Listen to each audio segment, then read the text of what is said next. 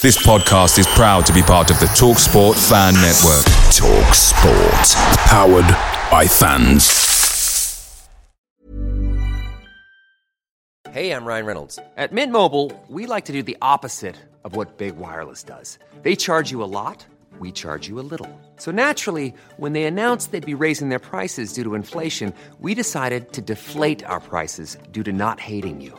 That's right. We're cutting the price of Mint Unlimited from $30 a month to just $15 a month. Give it a try at mintmobile.com/switch. $45 up front for 3 months plus taxes and fees. Promo rate for new customers for limited time. Unlimited more than 40 gigabytes per month. Slows full terms at mintmobile.com. The TalkSport Fan Network is proudly supported by McDelivery, bringing you the food you love. McDelivery brings a top-tier lineup of food right to your door. No matter the result, you'll always be winning with McDelivery. Order now on the McDonald's app and you'll get rewards points delivered too. So that ordering today means some tasty rewards for tomorrow. Only via app at participating restaurants. 18 plus. Rewards registration required. Points only on menu items. Delivery fee and terms apply. See mcdonalds.com.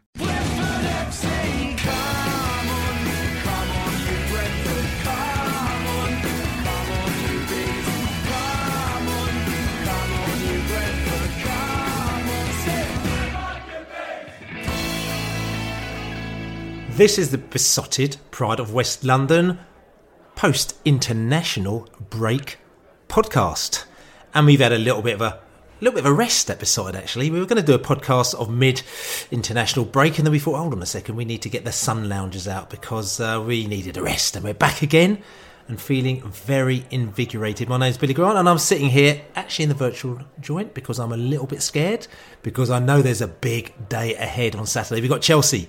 It's a 5:30 kickoff, and normally when it's a 5:30 kickoff, it means that we start very early and we finish very late. And I've got my chums in the house with me as well. Laney, how are you?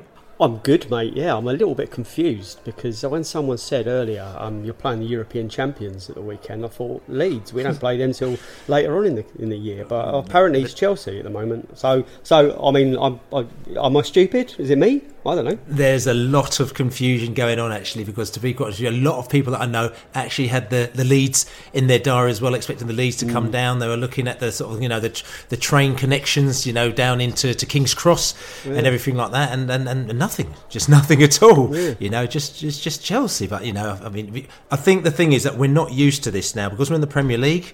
When we're in the Championship, it was all about the Champions Europe as Leeds, what I'm saying. But we have to get used to. I'm not a shit stirrer, but someone's got it wrong. Well, okay, but we'll work it out a little bit later. Maybe we can get a Chelsea fan on to actually explain to us what the score is as well. And we've got the Allard in the house. The Allard, how are you? I'm very well. Yep, it's been quite a.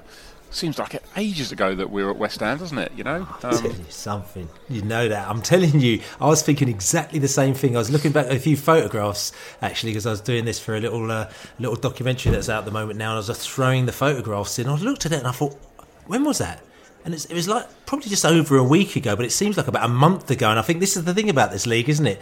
I mean, this league, I was chatting to my Championship chums, as I do, because I like to keep in touch with my Championship chums. And, they seem to have had about 45 games already this season. And they said, how is it in the Premier League? And I said, it's all sunbeds. We hardly play any football in this league. It's ridiculous, isn't it? It is quite nice, isn't it? I quite like it. It's got this sort of pace of it. It's not like, oh, here we go again Tuesday night. Oh, Saturday. Oh, again Tuesday or whatever. And QPR seem to be playing every other day or whatever. And I quite like it actually. Gives you time to reflect. That's right. Lots of reflection, and it's interesting as well because. And we'll talk about this a little bit later. We'll talk about our Premier League cliches as well. But a lot of people are saying to us, you've got to be careful when you get to November, December. You won't be able to take the run of games. There's too many games going to be happening. What are you talking about? You don't play any football in this league. Oh, yeah, it speeds up a bit. It's 3 games in a month. Is it? Yeah. What are you going to do then? I don't know. It's crazy. We're going to actually have to go to a midweek game for once, So I do miss some of the midweek games every now and again, actually. Not every week, but I miss them every now and again. So anyway, what we got in the show, we've got the usual characters in the show. We've got the spreadsheet Winker. He's going to come and with the stats from the West Ham game, and also looking forward to the Chelsea game as well. We've got JB as well with some, his facts and his funk as well with JB, as you know. We've got Chidge from the Chelsea Fancast. He's going to be on a little bit later, and he's going to be talking Chelsea, and more Chelsea, because we need to know about George. We haven't played Chelsea since we played them in the Cup a few years ago, so we need a little bit of an update on them, because apparently since we played them, they're champions of Europe and they've taken over from Leeds anyway. But international break, guys, what did you get up to? Laney?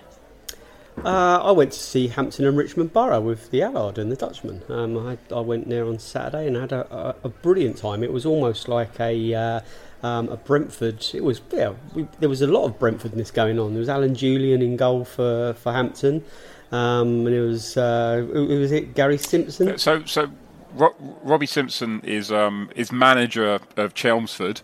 Although I didn't realise it at the time. It looks a bit different to how he did in those days. And then is it Mickey Spillane was on the bench for them? That's right. I think that was our Brentfordness going on, wasn't it? Yeah, there was. I thought the Chelmsford manager was going to explode at one stage, but it was interesting. No, but it was good. The sunshine was gorgeous. Sat by the side of the pitch having a beer and just chatting, and there being no jeopardy. It was good. It was really good, really entertaining 4-2 win for Hampton, and I'd recommend if Brentford aren't playing and Hampton and Richmond Borough are at home, you get a chance, get down there. It's absolutely brilliant. Yeah, it's really good now. I mean, they've invested in the pitch, which is always the thing about Hampton. Probably, do you remember, like, I don't know, 8 or 9 years ago, our B team were going to play 10 games there or something, and they weren't because the pitch was never good enough in those days. But they've really invested in it, and it's made a world of difference, to be honest. They play decent football, and they're very watchable nowadays. Really good. And neck oil was less than a £5 a pint. So there you go. And that is something to shout about. That's what I'm going for. Yeah. And for me, again, I went down to southwest London to Dulwich. Hamlet has had a bit of a reunion with a lot of my mates who actually, we just realised we actually all together hadn't been to the Hamlet for about 4 years. Actually, so that was quite a nice little reunion, even though there was a ticket fluff because they actually sold out Hamlet. 3,500 fans nearly had sold out in the Conference South.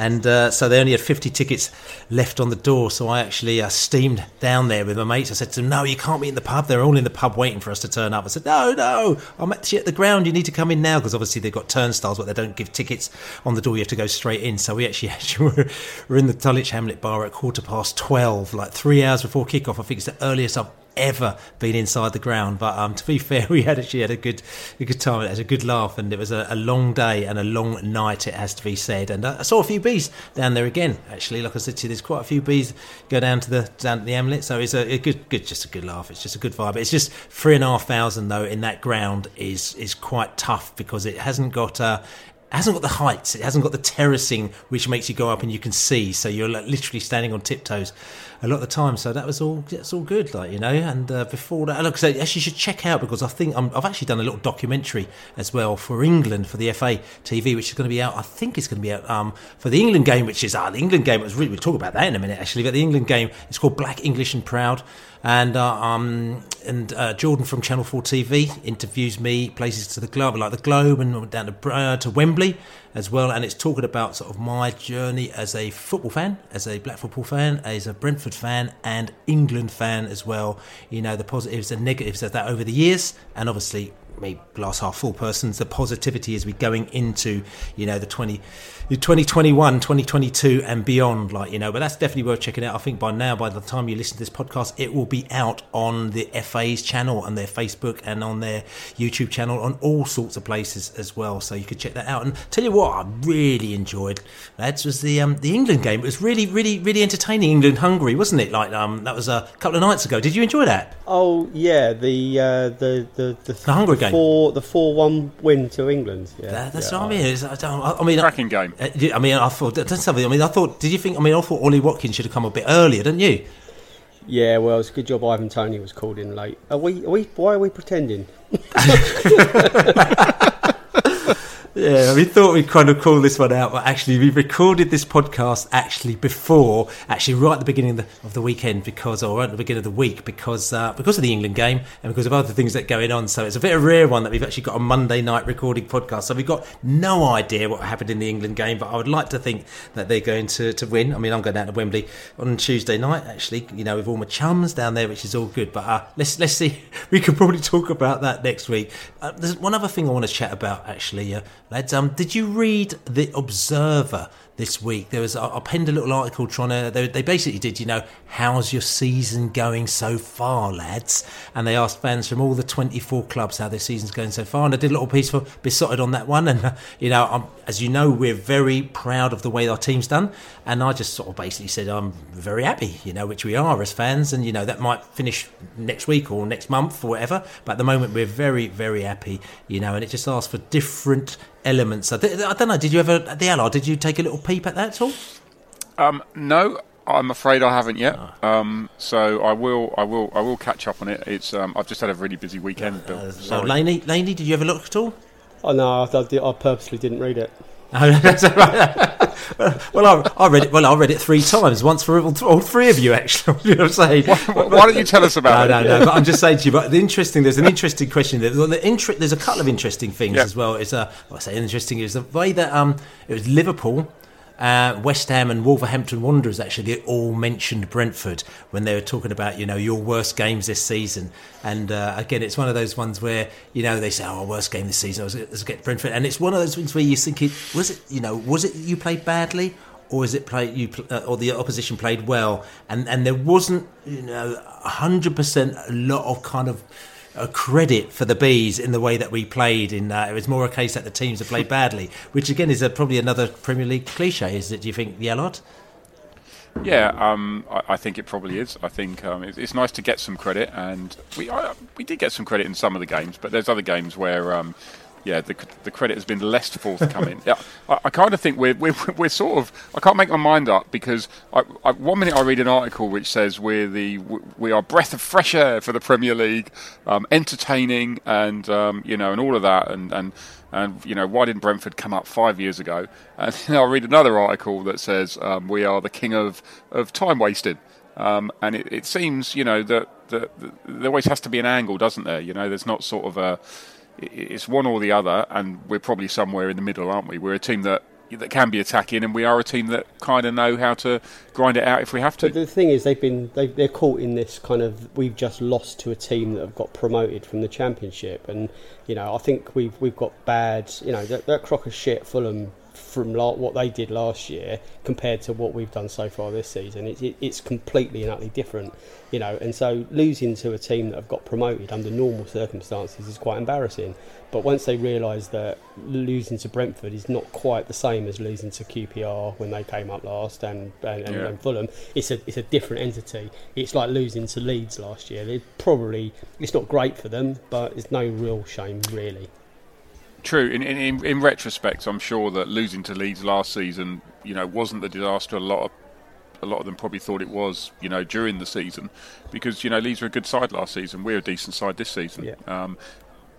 When someone loses to Norwich, then let's hear some rumbling and moaning. So more Premier League cliches, and we'll talk about them a little bit later. Because there's one question actually, which is actually quite interesting in the article, which you can check it out. Like I said to you, it's on the Guardian website. Like I said to you, it's how your season's done so far. But it asked, what player from the club's past would you want to bring back? And I actually said Gary Blissett, because he can play with Ivan Toney up front if you want to, but also be first to the bar if we actually ever win a game, and he'll get the rounds in for the players, which is and the fans as well, actually, which is quite true. But I'm just thinking about it, Laney, what player do you think that you would like to bring back from the past?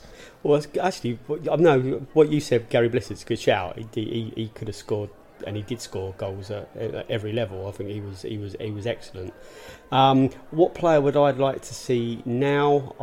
I've always got a Richard Cadet space in my team. I really have. I loved him, and I'd like him back in my team. I love Tricky Dicky. Okay. And the Allard? Robert Taylor. Oh. Big Bobby Taylor, because I always thought that he was a better footballer than actually when we did the a podcast with him. I think he was even a better footballer than he thought he was at the time. You know, he talks about himself as being this big sort of crunching centre forward, whereas actually he was quite good technically. You know, he scored free kicks and lobs and stuff like that. I mean, he scored more lobs than Ivan Toney so far, and Ivan Toney's tried a few, but Robert Taylor, he used to pull them off. Yeah, he did. He did. Yeah. Yeah, and another question that was asked actually as well, and throwing it into the pot there. I mean, you might not be able to think of it on the spot because obviously we've had such a great season, but have we had such a funny season? What's the funniest moment so far that you can remember of the season, Laney?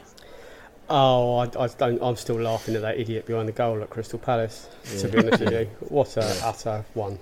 I have to admit, I wanted to put that down. I mean, I put my funniest moment was Zenka when he had the tussling with Moyes. You know what I'm saying? Yeah, that's right. And then giving the ball back afterwards. So I put that down as my funniest moment. But it was hard because it's hard for you to translate the guy behind the goal in sort of kind of like 25 words, like, in the Observer. So I kind of didn't put that one down as well. And also the sort of West Ham fans that were making fun of us, and then we sort of kind of scored about 20 seconds later and they all left as well. Again, that didn't sort of quite translate to it was quite a funny moment for us at the time. I mean, the Allards, have you got any? Well, to be honest, my memory of that was that we scored the winner at West Ham, and we celebrated a bit, and we sort of jumped up and down.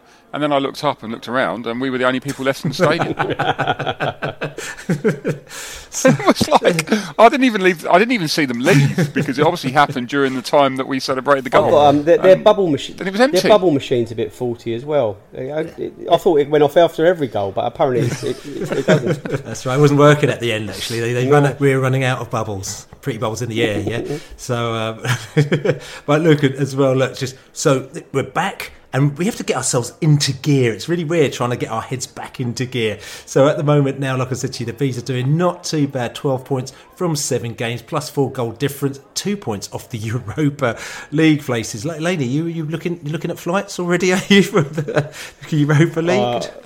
I am. I am. I listened to the Athletics podcast, like the warm up, the preview to the weekend, and it was more betting odds than anything else actually, but it was excellent. And they basically were saying that Brentford is 20-1 to finish in the top 6 this season, and they were saying that it's probably the most generous bet you're probably going to lose that's currently available. They said we probably won't, but there's a real good chance we will, and it's more of a 20-1 chance than it's being offered. So there's a lot of people thinking that we could do it.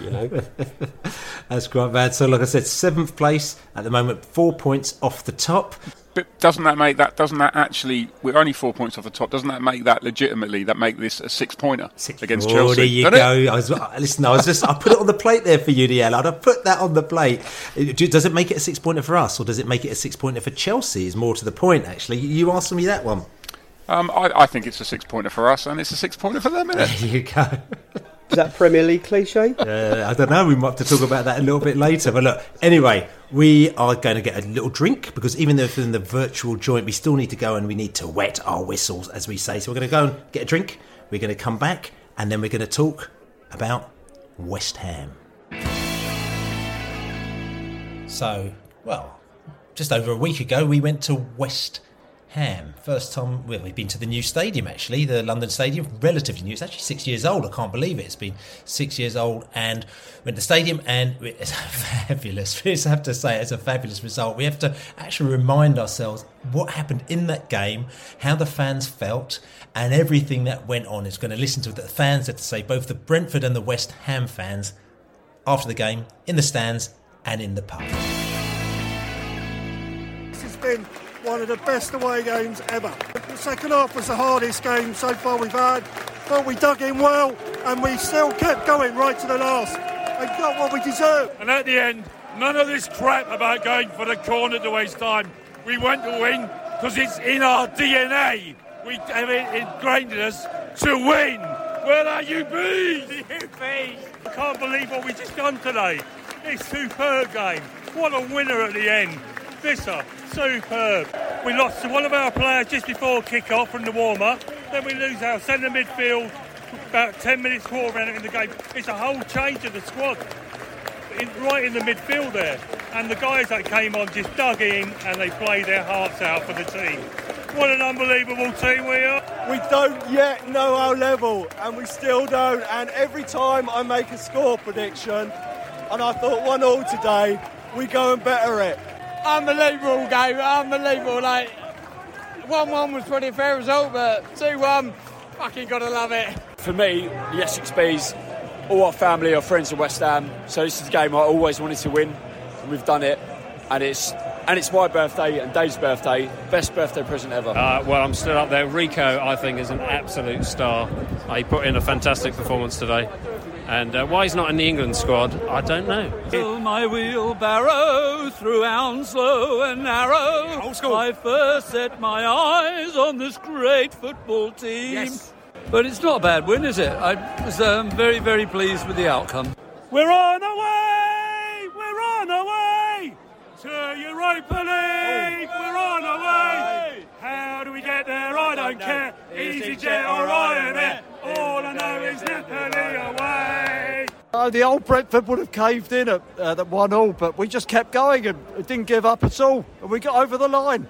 I've been through the ringer. That second half was immense. I thought, to be fair, we was really struggling. The players were going down like dominoes, but they really gritted their teeth and got stuck in that. And I actually said it to Pat. That last free kick, I thought, just give us a little chance, a little nick off someone, and then Wisa popped up. Oh, beautiful! Oh, they were sick. I thought Moyes would have made substitutions at half time, but he hates making substitutions. Full stop. And the team, I thought, looked tired. And I know it's a platitude that people say all the time, but they really looked like they'd had enough. I think West Ham had more shots that travelled 3 foot in that game and got blocked by a Brentford defender than any other game. They said every time they had a shot, there seemed to be a yellow shirt or a pair of yellow shorts in a way. I don't know if it was the yellow outfits, the high-vis outfits possibly, but they seemed to, and as soon as they lost the ball, they all came back and, went back into their system, and they looked like a well-drilled side. And we looked like a knackered side. They looked like a good team. They didn't look like relegation fodder at all. They looked like confidence in the team. They ran. It didn't seem to be carrying any passengers at all. Looked like a decent side. Frustrating side. Oh, God. So there you go, fans in the stadium, in the stands, in the pub after the game, and Sunday kickoffs are always a bit strange, but that one is actually quite good. It kind of worked out all right in the end because literally we just got out early and we got down there early and we went by the river and River Lee, and we had the boat by the side and outside and some beers and nice atmosphere and good weather, and the result went fine, and it was almost like a perfect day, wasn't it? Yeah, it was great. I mean, we get Sunday kickoffs early get a bad reputation, but I am happy to play at 3 o'clock in the morning on Thursday if we're guaranteed a win. If Brentford win, I'm happy to play at any time. But I have to say, if you were out in the sunshine, we sat and in the shade a little, and it was cold. But if you were in the sun, drinking in Hackney Wick, there was some great little breweries there. It was perfect, and then obviously we went into this huge colossal Olympic stadium, almost as big as Wembley, and we see my Brentford win there. It just incredible, just jaw-droppingly incredible that our team can go there, and we're saying it's a great result and it's a brilliant result. It's a passage of right result, but it wasn't really. We weren't that surprised, were we? It was something that was well within our capabilities. It wasn't a once in a generation shock. It was something that's happening in most weeks at the moment. So a pinch yourself moment. I had a great Sunday. Yeah, and the Allard, what was your main takeaway from that game? I think to be honest, we sort of did it with if you think of probably the two most influential players that have joined us in the last year, and I'm saying that with Jan out having come towards, I think, the end of the transfer window at the beginning of last season. Tony was already in place, obviously. So Jan out and Aja, and both of them didn't play, and I think that would have been a scary thought, wouldn't it, before the game? Do you know what I mean? And it was a scary thought. You know, you're sort of looking at it thinking, shit, is this where, you know, we might struggle a bit? But we still looked good. We were really, really good for 30 minutes in that game. Really good. I mean, I'm going to say this, and I'm asking the question here because, again, if you listen to the weekend review, I mean, obviously it was a week ago now when we did the weekend review straight after the West Ham game. And what we do is that we bullet point a number of questions and we answer them very quickly, go through them. We try and discuss them a little bit more on this show. And, you know, listen, as you talked about, those players are out. You know, we had 3 players out, really. We didn't really have Aya. We had Shannon Baptiste, who was out as well. And like I said to you, you know, who else was out? It was, Frank the Tank came in, didn't he? Yeah. And Janelt was out. Yeah.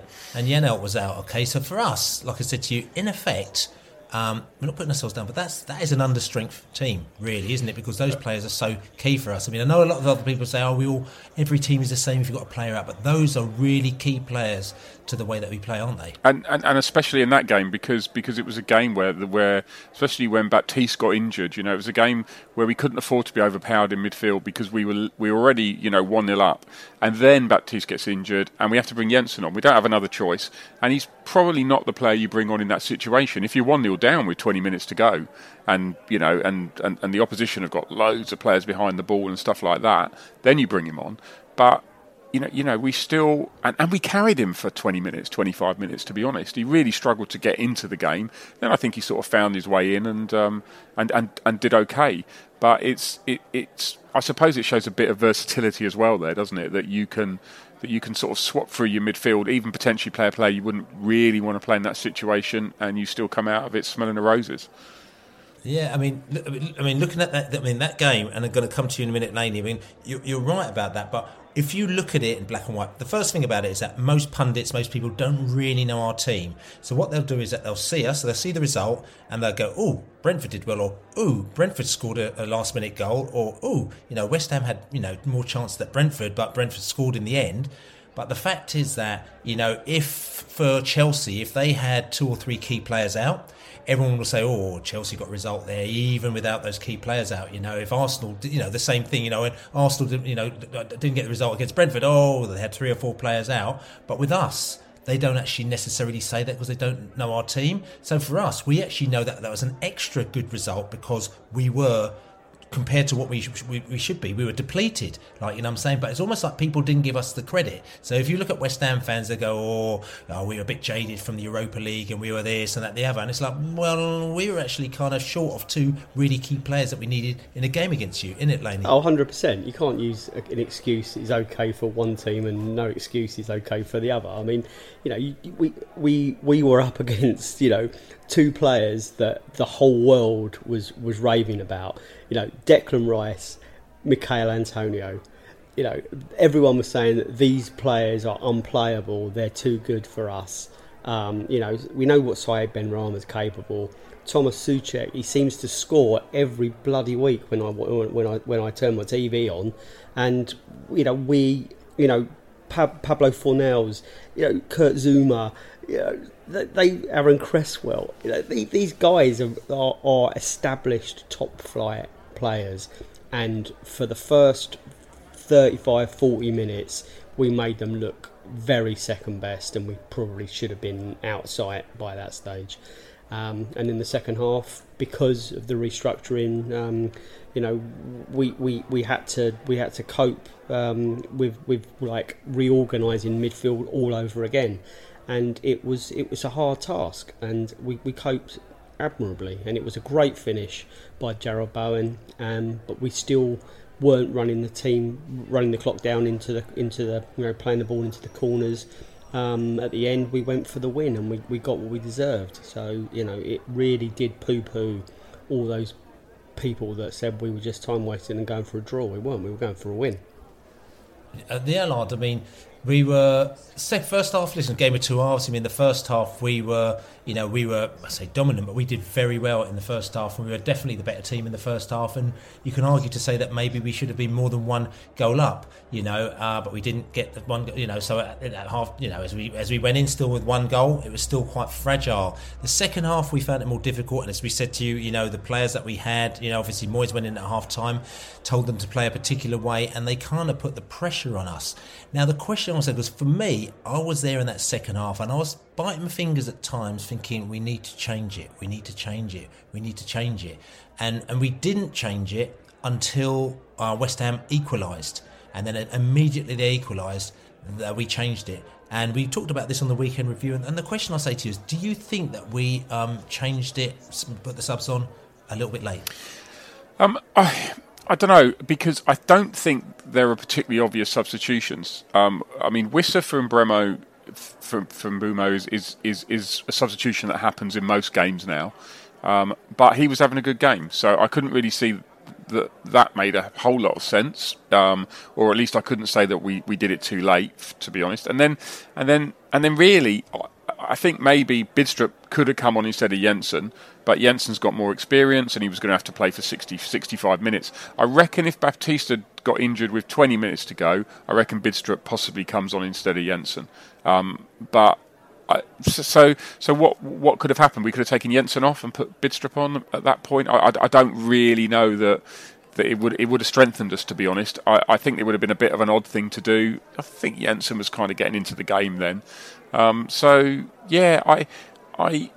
couldn't see how those substitutions were going to particularly help us defend a 1-0 lead. I thought we were doing okay.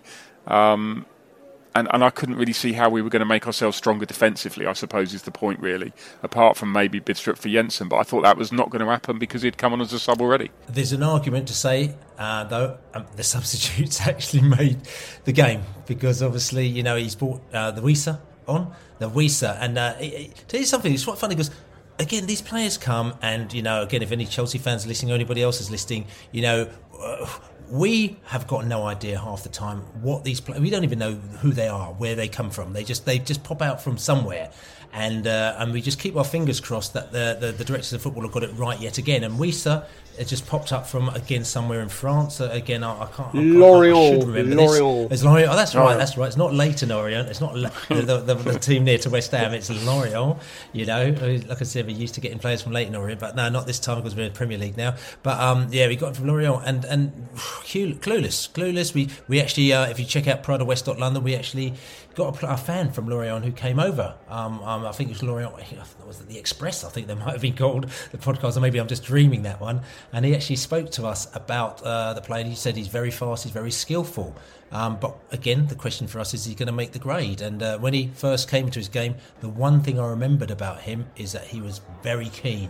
He was very eager to please, and I thought, he's a bit keen, So we had to sort of kind of put him on ice for a few weeks, while we knocked the keenness out of him and just got him to be a little bit more disciplined in his game. But he looks pretty skillful, doesn't he, the Lars? Yeah. I mean, to be honest, I think when he first played, I think it was against Palace. Palace, I think he came on, and I thought what was noticeable was that he didn't really contribute to sort of the defensive element to the game that we expect from Mbeumo for sure, Mbeumo now, and I was a bit worried about that, but he's picked that up quite quickly, and he sort of got that into his game, really quite quickly. He's skillful. He's not super quick, but he's got a bit of pace on him, certainly more pace than Tony, and he gives you fresh legs with 20 minutes to go. He's got an incredible way of finishing. He scored a great goal against Forest Green Rovers. He scored 2 goals against Oldham, including that beautiful overhead kick. He's got the finish against Liverpool that makes it 3-3, that makes him a hero, and then obviously he's got the winner against West Ham. And let's not forget, he had an acid attack. He almost lost the sight in his eye. Within the year, so it's been and he's moved from France to England. It's been a big time for him. So all power him. He's come and he's made a huge impact. And who's to say, he's not going to be the leading goal scorer at Brentford this season. Stranger things have happened. Yeah, I also think one of the things that's really important is that he can play. Now that at the moment we're playing 3-5-2, and it's really important that he can play through the middle as part of a 2. Probably it has to be with Tony or Force. I'm not sure him and Mbeumo would work together, but the fact he can play that role rather than he's an out and out winger and would struggle to come in and play that role. You just by the goals he scored, you can see that he can play in the 3-5-2. And that's a really good thing as well, because I was a bit worried about what happens if we get injuries, especially in Mbeumo, really. But I think that there is an answer there at the moment. Yeah. And I'm going to ask as well just about the stadium itself. Safe standing. I mean, there was we were actually treated to actually standing for 90 minutes in a game with, as they call it, safe standing rail seats. Now, the reason why we're excited, we've been talking about this for quite a while. We've said that, Brentford, beforehand there was no talk of standing, even though we thought initially in our stadium, we thought we were going to be the flagship for standing, but they decided to make that the decision that we wouldn't have standing at our ground, which is a little bit disappointing, I have to be said. But all of a sudden you heard Birdie was sort of talking about standing at Griffin Park. So the Besotted actually did their little sniffing around, and for what we've heard, and we said this, well, a few months ago now, next season, we said within 12 months, we are going to have standing at Griffin Park. And we're not talking about just standing in your seats in the West Stand, which we have at the moment now. We're actually going to have safe standing rail seating at Griffin Park, which is very, very exciting, because we stand anyway, and it's causing all sorts of problems. So we might as well get rail seating in and just stand permanently, which is all good. So we had tried it out at West Ham, and I'm just going to ask you, Laney, what did you think? I really enjoyed that. It was good to experience it. I said that the Olympic Stadium was my stinker of the week because it's not a football stadium, but they are obviously, to credit where credit's due, they obviously are trying to make it better. Put in safe standing in the away end, and I assume there's some in the home end, is a positive step, and I will welcome it with open arms and stretched legs next season at New Griffin Park. Yeah, and I mean, I'm not going to say this as well, because obviously when we scored that 90th minute goal, I mean, normally when you score a 90th minute goal like that, there's people falling over the chairs, falling over each other, like there's all sorts of malarkey going on, but it wasn't necessarily like that, because obviously all the seats were flipped up, so everyone was just jumping up and down as you normally do. And there's also quite a big gap, wasn't there, between, it's not like one of those things where, when you're sitting in your normal seat and then you stand up, people have to sort of squeeze past you, but there was a bit more space there as well, which I thought was quite good, wasn't it? I thought it was great. I mean, it like you said, I mean, you could celebrate a goal without breaking your ankle. And I say that because I just mean, the seats bloody get in the way, don't they? Really, when you celebrate a goal, especially a last minute goal, they're a nightmare. So yeah, no, I thought I really liked it. I think it's a really good system. It ticks the boxes, and it's the way that I'd quite like to watch football. Albeit I'm not behind the goal at Brentford, so I may not get to experience it at home games. But I certainly hope I do it at away games. Yeah. So at the moment, like I said to you, it's looking at West End. Safe standing, up definitely at the top of the West End, possibly the bottom of the West End, and also at the away end, at the top of the away end as well. We're looking at that, which is all good, because like I said to you, you want to treat the away supporters as we're treated ourselves, because when we go away, we like to be treated as the home supporters as well, because we're all football fans together. So that should be very, very exciting. So listen, tell you what though, I mean, we've talked a lot about standing, we talked about a lot about the players, but we haven't talked anything about what Brentford are very good at, because that's what's helped to get us where we are now. It's the stats. So we're going to go over to Will, the spreadsheet winker, and he's going to give us the statistical lowdown on West Ham. Spreadsheet winker, winker, and it does seem good, like it pretty well should be. Spreadsheet winker, he's a winker, and he's always pulling his toes. So what are the two most important things to know about the West Ham game? First of all, it's the first match we've lost on XG so far this season, according to Infogol. We ended up on 1.42 XG, whereas West Ham created 1.59, all of which came from a large amount of small chances, aside from Jarrod Bowen's 60th minute shot from the edge of the 6-yard box. Bowen's equaliser was a tiny 6% chance, less than half the XG of Weiser's eventual winner. So our defence did an excellent job at keeping Antonio especially, but more broadly the West Ham attack, at bay. Antonio only had 0.15 XG worth of chances from 2 shots, a lot less than I thought he was going to get. Second of all, we made one big chance and we scored it, and Mbeumo's goal had a 53% chance of going in. Other than that and the brilliant winner, it was a bog-standard afternoon for the Bees attackers. Ivan Toney only managed one shot, a speculative 6% chance within the first 10 minutes. But Bryan Mbeumo ended up having 4 shots himself, proving that this new-look front line where Bryan feeds off a deeper-lying Toney holding the ball up is effective at producing shots on goal. So So there you go, Will, the spreadsheet winker. And first game that we have lost on XG. I know some people don't love XG. They don't like it at all because they don't believe in it and all that, which is fine. But like I said to you, that's what's helped to get us here now. And I think it's good to know it and understand it and consume it and do what you want with it as well. You know, so West Ham ahead of the game. But what was interesting, like he said to you, is that they created, basically our defence did wicked because they kind of got in the positions, but we didn't allow them to get the ball in the back of the net. Actually, we did really well in sort of kind of closing them down, blocking them off. And like I said, one big chance was that Bowen chance, like I said to you, which wasn't the goal, but the other chance I talked about that on the weekend review as well, which was a massive chance. Actually, I think I can't remember. I think it was about 50, but 1 in 2 of those would have gone in the back of the net, but it didn't. Thank God for that, you know. And ironically, I think the goal that he scored actually wasn't a huge chance. It was about 10%, I think, just like Weiser's goal, which is 13%. So 1 in 10 of those normally would go in the back of the net. But those are the goals that we love to see, because when they score, especially in the last minute, they're much better than the tap-ins, aren't they, like the Allard, even though I'm sure that the directors of football and all the analysts would rather us score 9 out of 10 tap-ins, but we prefer them to be scoring them from 25 yards when they're not going to go in the back of the net, aren't we? I like it when someone swings their foot at it, and when they swing their foot at it, going through your head is, that ain't going to get through into the goal. Oh, it's in the goal. And literally, you know, you see those sort of last-minute corners and free kicks all the time in your football watching career, and you know most of the time when someone has a swing at it from outside the box and there are players in between the ball and the goal, it hits a player and bounces out or whatever. But this one just kept going, and yeah, it just hit the back of the net. It was just pretty awesome. It was just one of them beautiful goals, wasn't it? It was a thing of beauty, and also we have to say that that Pontus was involved in another near miss, and every time he should score but doesn't, we still score, and I quite like that. So it was 2 against Liverpool that he should have scored. One he hit the crossbar, we still scored. One he just failed to get his foot on it, but then Pinnock came in at the back post, we still scored. And then he got a great header in, and the keeper saves it, Fabianski saves it, but then Weiser follows up and smashes in the back of the net. So, you know, it's his like fluffiness.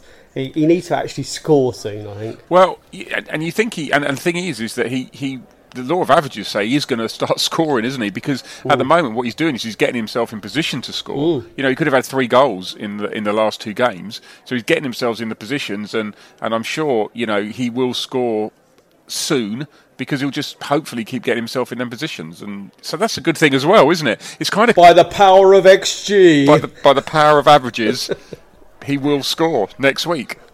On Saturday. Well, interesting, because I had a little conversation today. Actually, I spoke to the Royal Oak Bee who's been on our podcast recently. No, he decided that Roy Keane is not needed for Brentford anymore, and he's very happy how things are going at the moment now. But no, I had a good old chat to Royal Oak Bee today, and he's actually come back from Sweden. He was actually in Sweden last weekend because his other half is Swedish, and they went over to go and visit the family out there, and he said to him that some guy came up to him and he said to Brentford, oh yes, he had a Brentford shirt on. He said, Brentford, Pontus Jansson. And he's like, Pontus, yeah, Pontus is really good.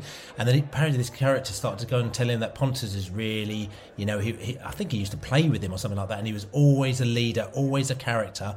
And he also used to play as a centre forward. He was actually all the way through his career. He was actually a centre forward, and quite a good centre forward. And he actually switched to a defender when he was 21. So he played centre forward till he's quite late. So maybe that's the reason why Pontus Jansson is all the way up front half the time and trying to get the ball in the back of the net. Did you? So Roy Keane is the best next manager, and Pontus Jansson's a striker. I'm not sure.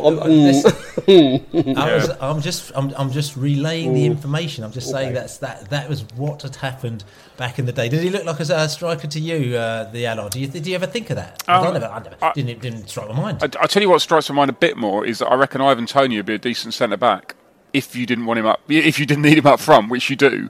But I reckon he'd be a decent centre back, Ivan Toney. Yeah, he's won the most headers in the whole of the league, of the Premier League, if I remember rightly. So and Brentford are right up there with Burnley on the heading front as well. As in winning headers, and a lot of people are talking about the directness of our team, which we'll probably talk about another week actually as well, because a lot of people are saying, as we said, Pillar Stoke. Other people are saying they're able, as you said, the Allard, to flip up their style. So we're doing it effectively, but we'll talk about that later. But that's just coming back to Ivan Toney and him being very hot in the air, which means that defensively he's great, but also he's actually he's winning the balls up front, and he's giving the defenders torrid time. So which is all good. But listen, anyway,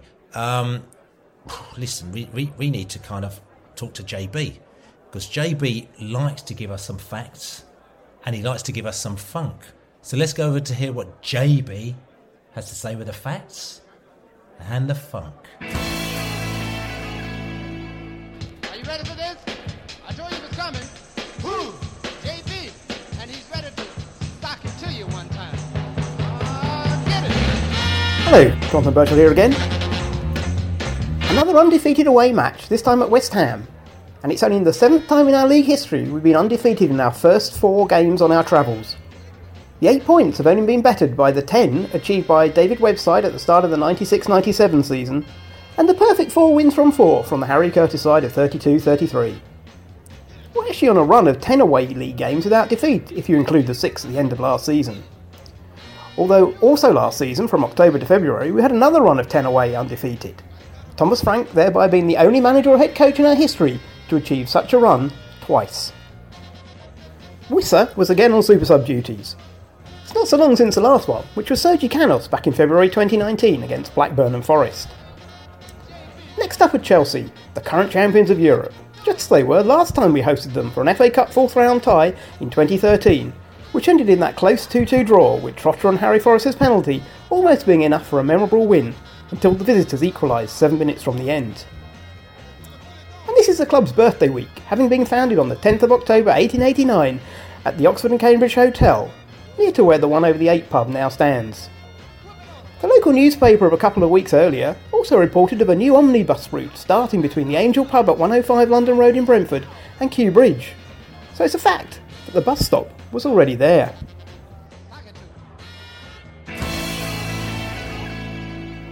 So there goes JB with the facts and the funk. You like a bit of funk, don't you, the Allens? Yeah, I guess. Yeah, I like to pretend I like a bit of funk, because it's kind of cool to like a bit of funk.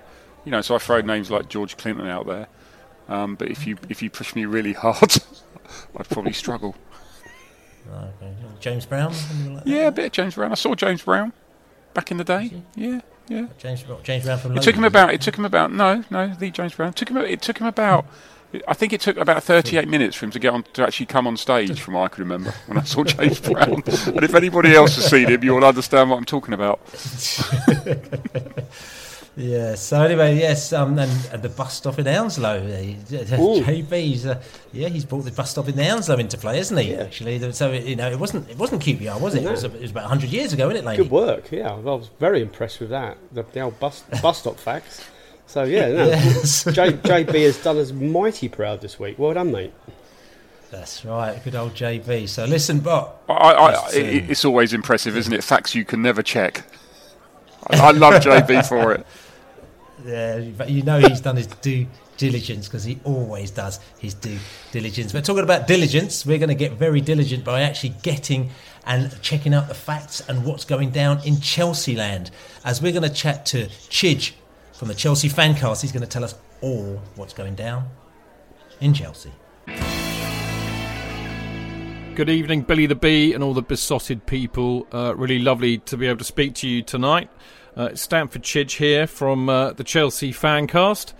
Like you, we've been doing this a long time, but actually not as long as you lot. Although we do share something. We have something in common. We've both won awards at the Football Blogging Awards. So there we go.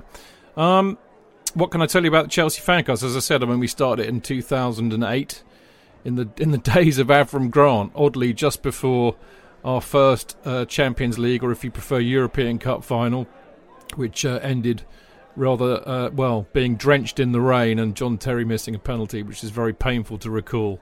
But there you go. And we've been going ever since, and it's great fun. Like you, we started in a pub, and best place to do a podcast, really, isn't it? We used to do it right after the match, but it got a bit emotional, so we kind of moved it to a non-match day, which was more sensible. And of course, we now do it on Zoom, like so many people do, which is not as much fun, but we've all kind of moved away and stuff and got old and whatever, you know. Yeah, I mean, we've been doing it for a long time, as I said, and basically we cover every Chelsea game. We tend to review them on a Monday and preview them on a Friday, but we're all old, basically. I mean, most of us are in our 50s and some of us are older than that. We all write books on Chelsea. We write for the fanzine. I do a column for football.london. I'm on the Supporters Trust as well, as quite a few of us are. So we're all very heavily embedded into the club and the culture of the club, which, as you can imagine, has changed a lot over the years. But really, you know, we're not into talking about stats and all that nonsense. We're too old for that. We're very much about the culture of the support and the nuances of the game as well. And we probably are a little bit more level-headed, although you know what it's like when you've had a thumping from somebody. Nobody's level-headed. So there you go. I think one thing that we're particularly proud of that we've done recently is we've done a series called 50 Years of Chelsea. So we started in the lockdown because, of course, there wasn't a lot of football to talk about. So we started in 1970 when a lot of us started supporting the club. And we kind of went through every year since, where we've done a fair few of them. And they've gone down really, really well because that's the thing. People are always interested in what's come before. And I think for a club like Chelsea, that's particularly relevant. But more of that later, no doubt.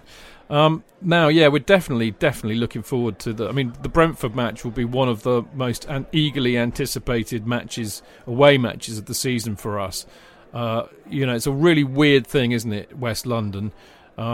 Quite often we bemoan the fact that, and don't take this the wrong way, but we bemoan the fact that we don't have, you know, many genuine rivals, like, you know, Tottenham and Arsenal, definitely big rivals, West Ham, Spurs, you know, they've got all of that going on. But as we're out in West London, we just don't have that same thing. So we tend to have an enmity, definitely Tottenham, obviously, Arsenal, and of course West Ham.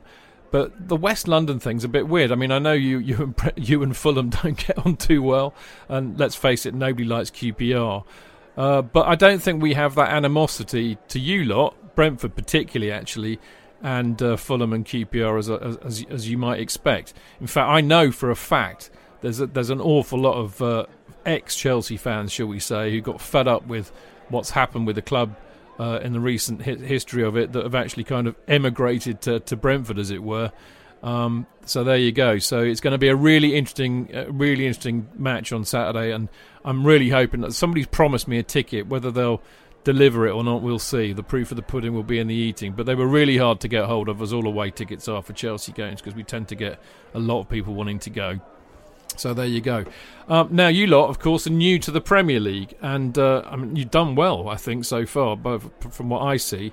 But it's interesting, isn't it? You know, our aspirations must be I'll be really curious to know what your aspirations are for this season, but I would imagine right now you're probably exceeding them. But for us lot, of course, it's very different.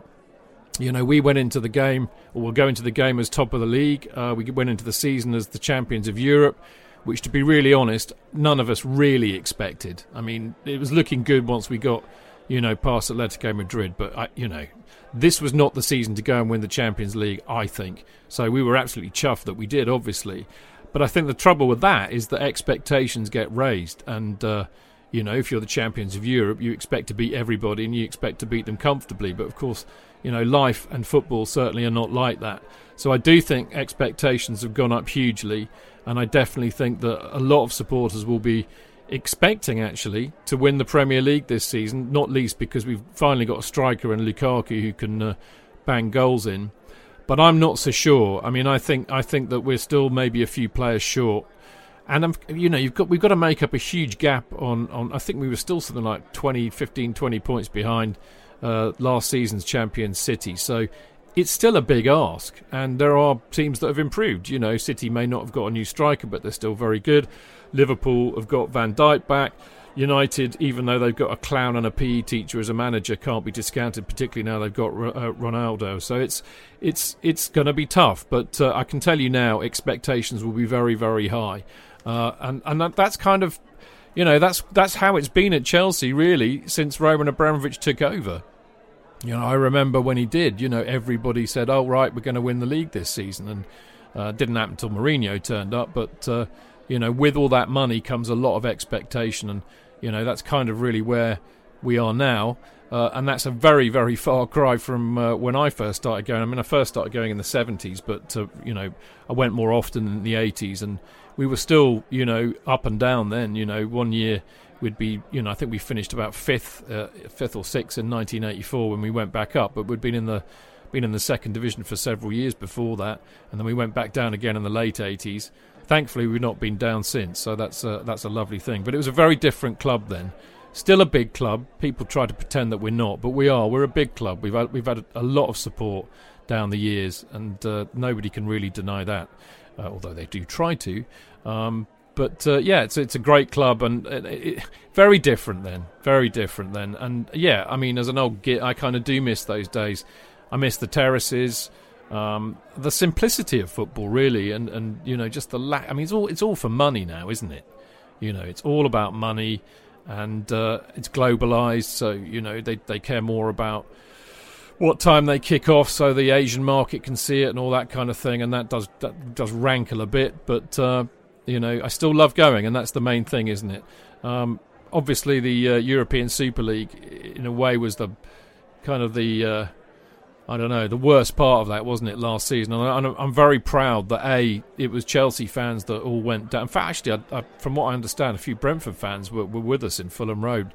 I wasn't there, sadly, but I heard anecdotally that there were. But I was very proud that we went out onto the streets and made our voices heard, and it was Chelsea that basically panicked first, or blinked first, and pulled out of it, which kind of brought the whole thing down, crashing down, which was a good thing to see. But that would have been terrible. That would have been the end of it for many people I know. They would have stopped going. They would have said, that's it. No more football for us, because it's just gone too far. But hopefully that won't come back again, although I fear it will, because basically all these clubs, all they care about is money. And that's the Premier League for you. It's all about the brand, isn't it? And it does kind of make it a bit of a weird league, doesn't it? Because, on the one hand, you've got these super rich clubs for whom money is no object. And then you've got everybody. I mean, you've got a really weird mix. This is something you might not have encountered, obviously, having not been up here before. But you've got us, obviously, the top four, which is us, United, Liverpool, and City, all of whom are extremely rich. You've got a few coming up on the wings. Everton have got money. Leicester have got money. Spurs don't never spend it, even if they do have money. But there's a lot of what I would call kind of big clubs bubbling under, which makes it fiercely competitive for the spots below the top four. Then you've got like the middle lot, who basically are just kind of happy to stay there, or will get somebody who will come and bankroll them and push to do better. And then, like Burnley, the Burnley of this world, who've got no money at all, but do a very, very good job in staying up. Because actually, that's what happens. If you stay up, you make a lot of money, and it kind of perpetuates. If you don't spend any money in the Premier League, usually you go down. And one of the things I have noticed about about Championship clubs who do come up to the Premier League, if they don't invest in a few players, or they don't have anybody who can score goals, or they've got a defence that's leakier than a colander, they go down. Look at Norwich; they're a classic example. And I think that's what makes me really fascinated by Brentford this year. In a way, you kind of remind me of Leeds last season. That you play football, you play good football too, but you have also got somebody who bangs in goals. I mean, Tony is a good player by my book, and worries me actually for the game next Saturday. But Leeds obviously had Bamford, who could score in the Premier League, and I think that might make the difference. I mean, what might be interesting for you, and maybe something for you to watch out, is that quite often teams that come up who are new and who take it to a lot of these more established Premier League teams tend to do very well for the first half of the season, but the second half they get found out, because the difference between the Premier League and the Championship is that teams and managers and coaches, they're much better, basically. The players are better, the coaches are better, and they work you out quick.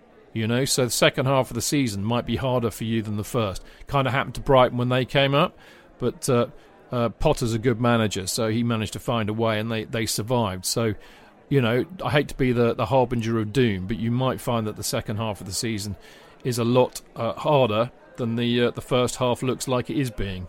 The other interesting kind of spanner in that works, we got Newcastle, who have just been taken over by the Saudis, which I think is appalling on a human rights and a political issue. But I have to be honest, as a Chelsea fan, I would never ever begrudge anybody who supports a team who basically gets taken over by a really rich owner. It'd be incredibly hypocritical not to do that. And why not the Geordies? They've had nothing for years and years and years, and a lot of crap.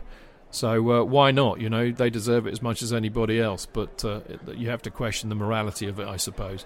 But I mean that should make it a lot tighter. As I said, I mean the top 4 down to say 10.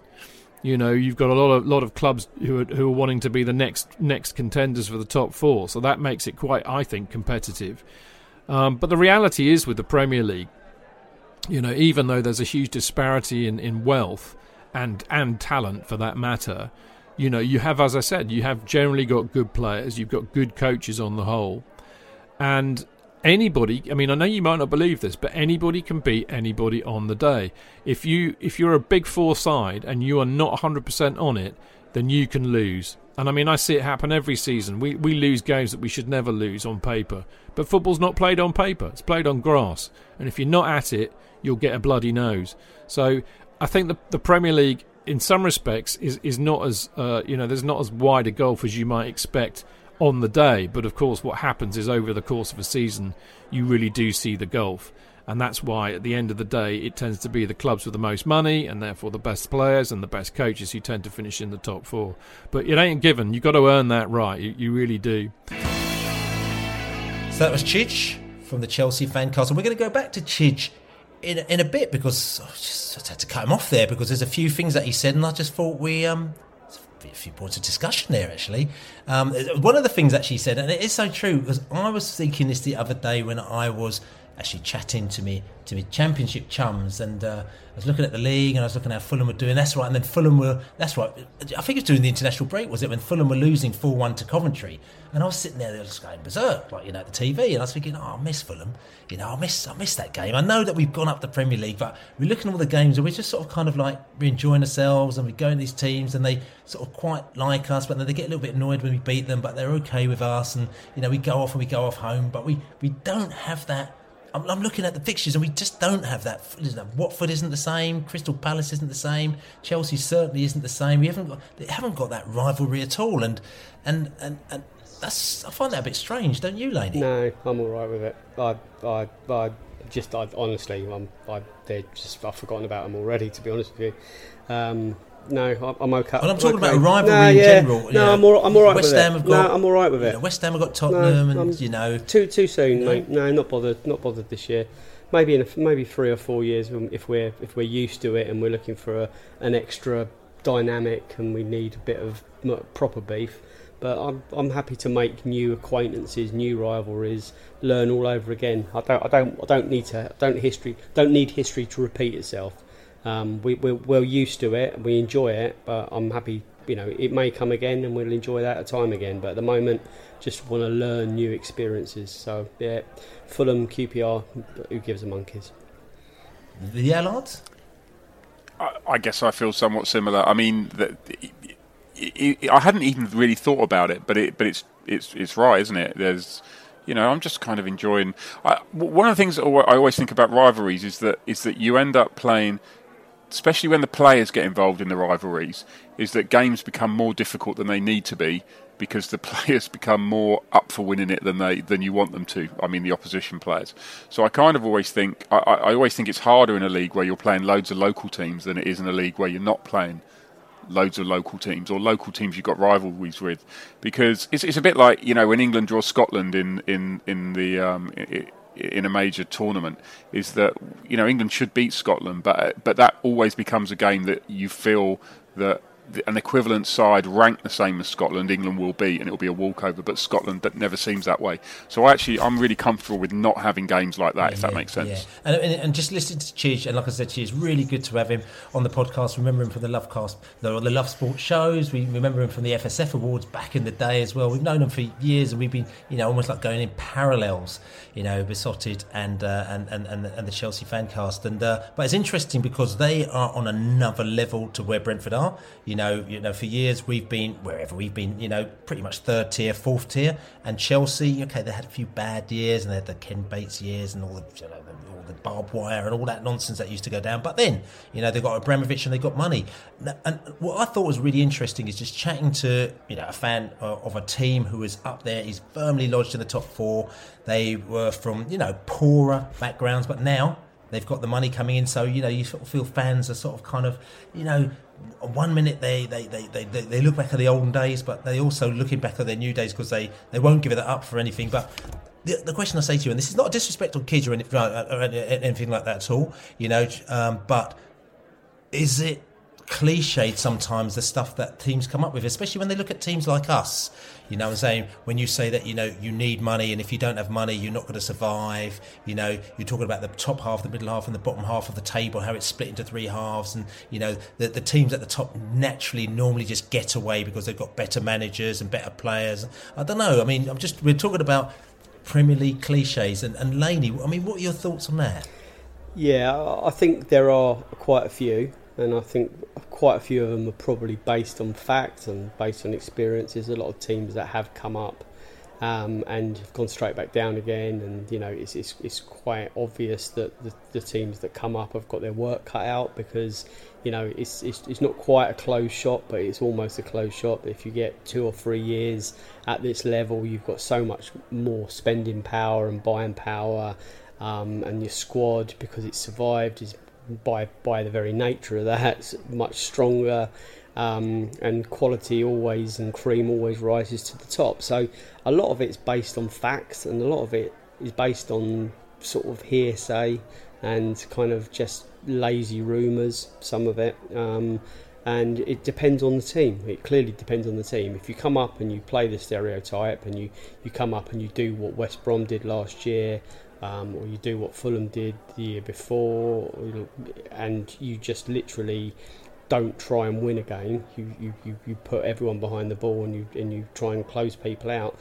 Their quality will always carve you open at some stage, and it's an awful starting position, trying not to lose. Just go out, and if you're good enough, go out and try and win. And that's what we're doing. And I think all the time we try and do that, we'd be okay. I honestly think good attacking quality football teams survive at this level, and I think that's what we are. So I don't think we need to necessarily worry about that when we're doing okay. It's whether we change things when we don't do okay, and I think that's where we need to be patient and believe. And the reasons that we are here is because of our principles, and you've got to carry on believing in your principles. And I was fortunate. I was out with Paul Merson and Perry Groves yesterday on Sunday, a book signing event in Arsenal for a book that I've just published, and I asked them one of the questions, which is one of the cliches as well, is I put my hand up and asked a question. It was an Arsenal event, and I said, should Brentford be, because Merson played for Brentford, I felt I was okay to ask it, are Brentford their perceived time wasting tactics, is it something that we should be concerned about?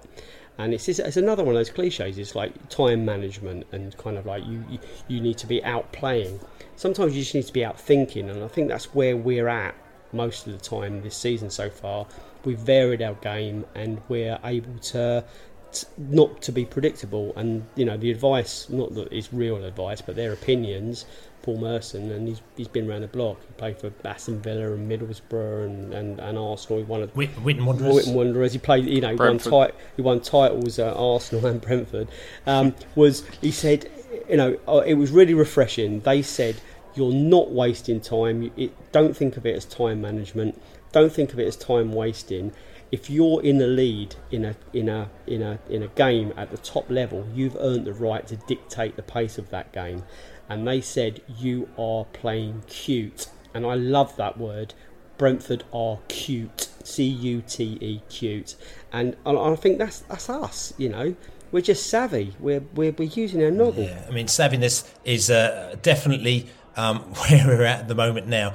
It's interesting because I actually had a chat with a pundit as well a couple of days ago, actually, and I was chatting to him when I was doing this documentary, and he's actually, I don't know if there's a little bit of slight sour grapes because he's an Arsenal fan, and I know a lot of people didn't rate us before at all. They just wrote us off completely, and then what they said is, well, you're doing all right now, but you wait till after Christmas, because when you're after Christmas, all the other teams will find you out then, and all the managers will find you out, and then you're going to really struggle because that's what always happens. And again, I said to him, well, I tell you what I love doing. I love listening to, the pre-season podcast with all pundits, I like listening to them in sort of kind of January and maybe even at the end of the year to hear what they've said at the beginning of the year and then at the end of the year. And not because I want to call them out, but I'm just saying that they say these things which are kind of, I said, it's a lot of bluster. They say these things with such confidence, but I said, but where does their information come from? What is it based on? Is it based on the past, what's happened in the past the whole time? Because normally for me, you should watch football matches with your eyes and not watch it with kind of like looking at what's been going on beforehand. And this is the one thing that kind of really kind of frustrated me. So I'm just wondering, I mean, next year after January, the Allard, I mean, do you think that we're going to be found out and we're going to be sussed out by other managers? What do you think? Well, found out and sussed out suggests you've only got one way of playing. So let me take you back sort of to, I don't think we started playing this system until end of April last year, 3-5-2. We've got 4-3-3 up our sleeves. We played 4-3-3 for years. We played most of our time under Thomas Frank 4-3-3, albeit we played 3-4-3 as well. So we have got other ways of playing, and we've got players that can play the other way too. We could go into a game with three up front with Tony and Mbeumo on one side and Wissa on the other. So there's lots of different ways we can play. So I don't know about getting found out. My main worry is if we hit injuries, because we're not a big squad, but that's a different way of that's not being found out. That's just unfortunately, when you're a small squad, you can be susceptible to that sort of thing. But yeah, found out. I don't know. I'm not so sure. Yeah, and I think that's where we're probably going, because we're trying to get ourselves to Christmas, to the January window, to see where we are then. We didn't spend loads of money like other teams have done in the previous window, but I think we've still got enough in the pot that if we feel that we need to, we're almost like we're seeing what the lie of the land is, seeing if we can get to wherever we need to go, and then if we need to buy someone in the January window, we will do to get us where we need to go to the next level, which is very, very clever. But listen, I mean, Chidge, he came up with a lot of really interesting things there, like the old school, looking back to the fanzine days and everything like that. But we're going to have a little more of a listen to Chidge, because he's going to be updating us on Frank Lampard, and he's going to be talking about their manager Tuchel, who apparently champions of Europe. He likes to manage as well, and also how Chelsea are getting on and whether or not he reckons they are going to win the Premier League. Okay, I mean, just thinking about what you were thinking about Frank Lampard. Of course, you would have known Lamps really, really well from his time at Derby, and obviously it was absolutely brilliant having a Chelsea legend as the manager of the club. I mean, we were at a time when we kind of really needed a bit of unifying, because not everybody liked Maurizio Sarri. He was a bit of an acquired taste, let's put it like that. So Lampard came in, and of course Lampard came in at a time we'd just lost Eden Hazard, who's been one of the best players I've ever seen at Chelsea, and of course we had a transfer ban, and the corollary of that was that Lampard had to resort to some of the younger players, so the likes of Tomori, Tammy Abraham, Mason Mount, Reece James, Billy Gilmour all started to get through into the side, something that a lot of us have been crying out for many, many years, because we knew we had a fantastic amount of talent in the youth setup who were never ever getting a chance to prove how good they were. Anyway, rather, out of necessity, really, I suppose Frank had to do that. But they all played really well. They all looked really, really good. And I, for one, was very upset to see both Tomori and Abraham go, because I do think they're good players. They're young, so they're still learning the game, but they're good players. And, Abraham's now proving that out in Italy, as is Tomori. And I mean, I don't need to tell you about Reece James and Mason Mount, who stuck it out and proved how good they are. Mason Mount, I'd say, is probably arguably one of our best players. You know, when he wasn't playing the last few games, we didn't look the same side. So, you know, it's just brilliant to see, you know, young kids who grew up with the club actually making it, because it was just such a not a Chelsea thing to do over recent history. So it's brilliant to see. And I noticed, interestingly enough, that the Brentford squad only has 2 English players in it. What's going on there? I can't believe it. A lot of Danish players, but I suppose that's not surprising given your manager's Danish. But there you go. And Frank did very well. I mean, he got us in the top 4, which is kind of a minimum requirement at Chelsea. You know, talking about expectations like I was a minute ago, the bottom line for the club is top 4. If a manager fails to get Chelsea into the top 4, they normally get the boot.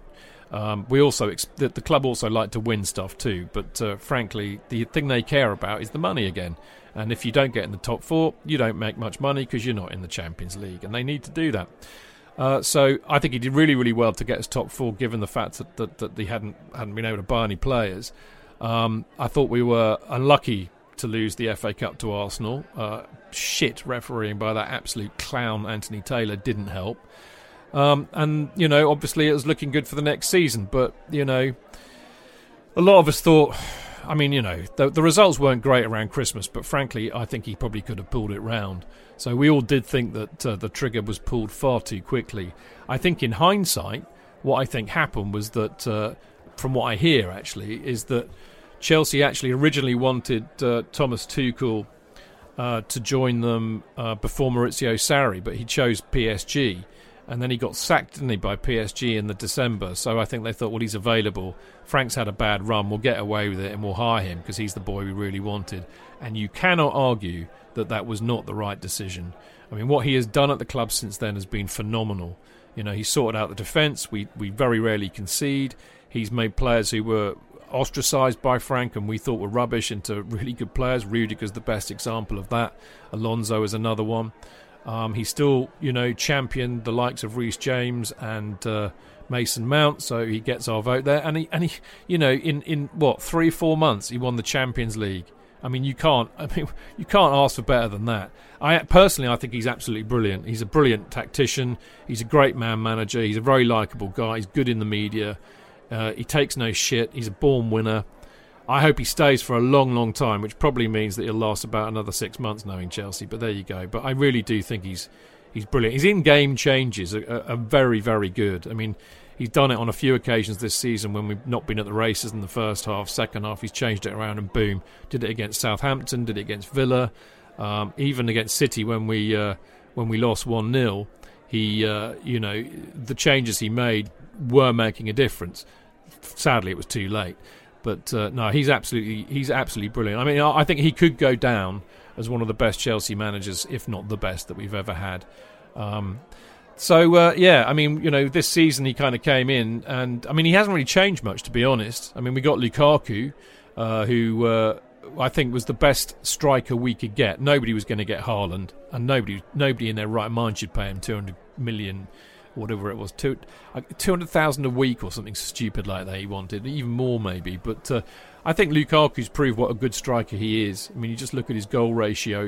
It's like 1.5. It's just kind of somewhere between 1 and 2 goals a game or something like. It's a very high rate, and that strikes me as a 1 in 2. Basically, it makes you out as a good world-class striker, and he's about that. He's even better than that, I think, in international football, which is, you know, a good mark of a decent striker. So yeah, but I mean, but broadly speaking, it pretty much stayed the same, you know, and I'm happy with that. I think the squad's good. I do think that we miss a genuine kind of number 10, you know, a really, really creative player who can fashion something out of nothing, a bit like Hazard used to, really link the midfield and the attack. And I think that's the problem that Chelsea have got at the moment, that we haven't quite figured out how to get the front players, the attacking players, to gel, or how to get them to gel more to the point with Lukaku. And I think that's a bit of an issue. And I think the issue that we have is because Tuchel plays with wing-backs and 2 in midfield, effectively. So it's like a 4-man midfield, and it goes to basically 5 at the back when we lose possession. But the midfielders are ostensibly defensive midfielders. So either it's Jorginho and Kante or Jorginho and Kovacic. And I think that proves to, you just don't get that link between the midfield and attack. And apart from Mason Mount and probably Kai Havertz, I think Mason Mount is more of an 8 than a 10, but he tends to play more as a 10. Havertz is a 9 or a 10, and a bit lazy, but a very good player. All the other players in those attacking areas are basically old-fashioned wingers, and yet we don't play with wingers. So you've got all of these players like Hudson-Odoi, Pulisic, Ziyech, to name but three. Werner, you could argue, is more of a winger than a striker, and they're all playing in this kind of area behind Lukaku.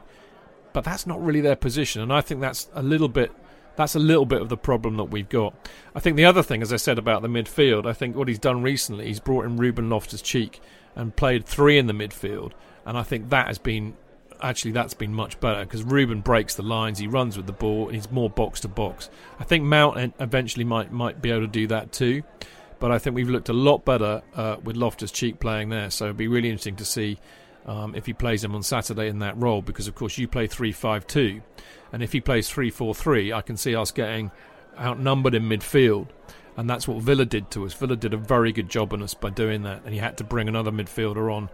He brought on Kante, I think, but he had 3 in the midfield ostensibly, and that kind of matched it up. So I hope he does that actually against you on Saturday, because I think you are a very good side, as you've proved. I mean, the Arsenal match, I saw that coming actually, but I have to say I didn't see the Liverpool match coming, and to draw 3-3 with them lot coming behind each time tells me that not only have you got a lot of decent players and a lot of skill, but you've got a lot of tenacity, and I think that's going to stand you in very good stead.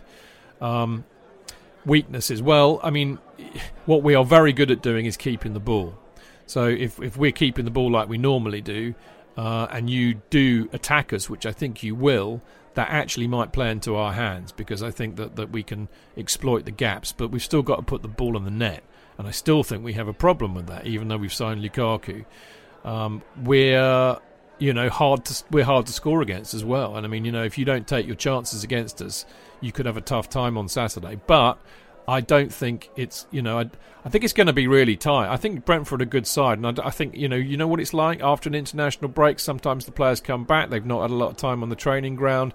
They might be a bit tired, they're not as focused, and, really we need to be 100% on this and very, very focused against you lot on Saturday, or, as I said, we could be in for a bit of a shock. So I would not be surprised to see it as a draw, but I never ever predict anything but a Chelsea win. But I don't think we're going to hammer you at all. It's not going to be like the 4-0s that we dished out the last couple of times we played you.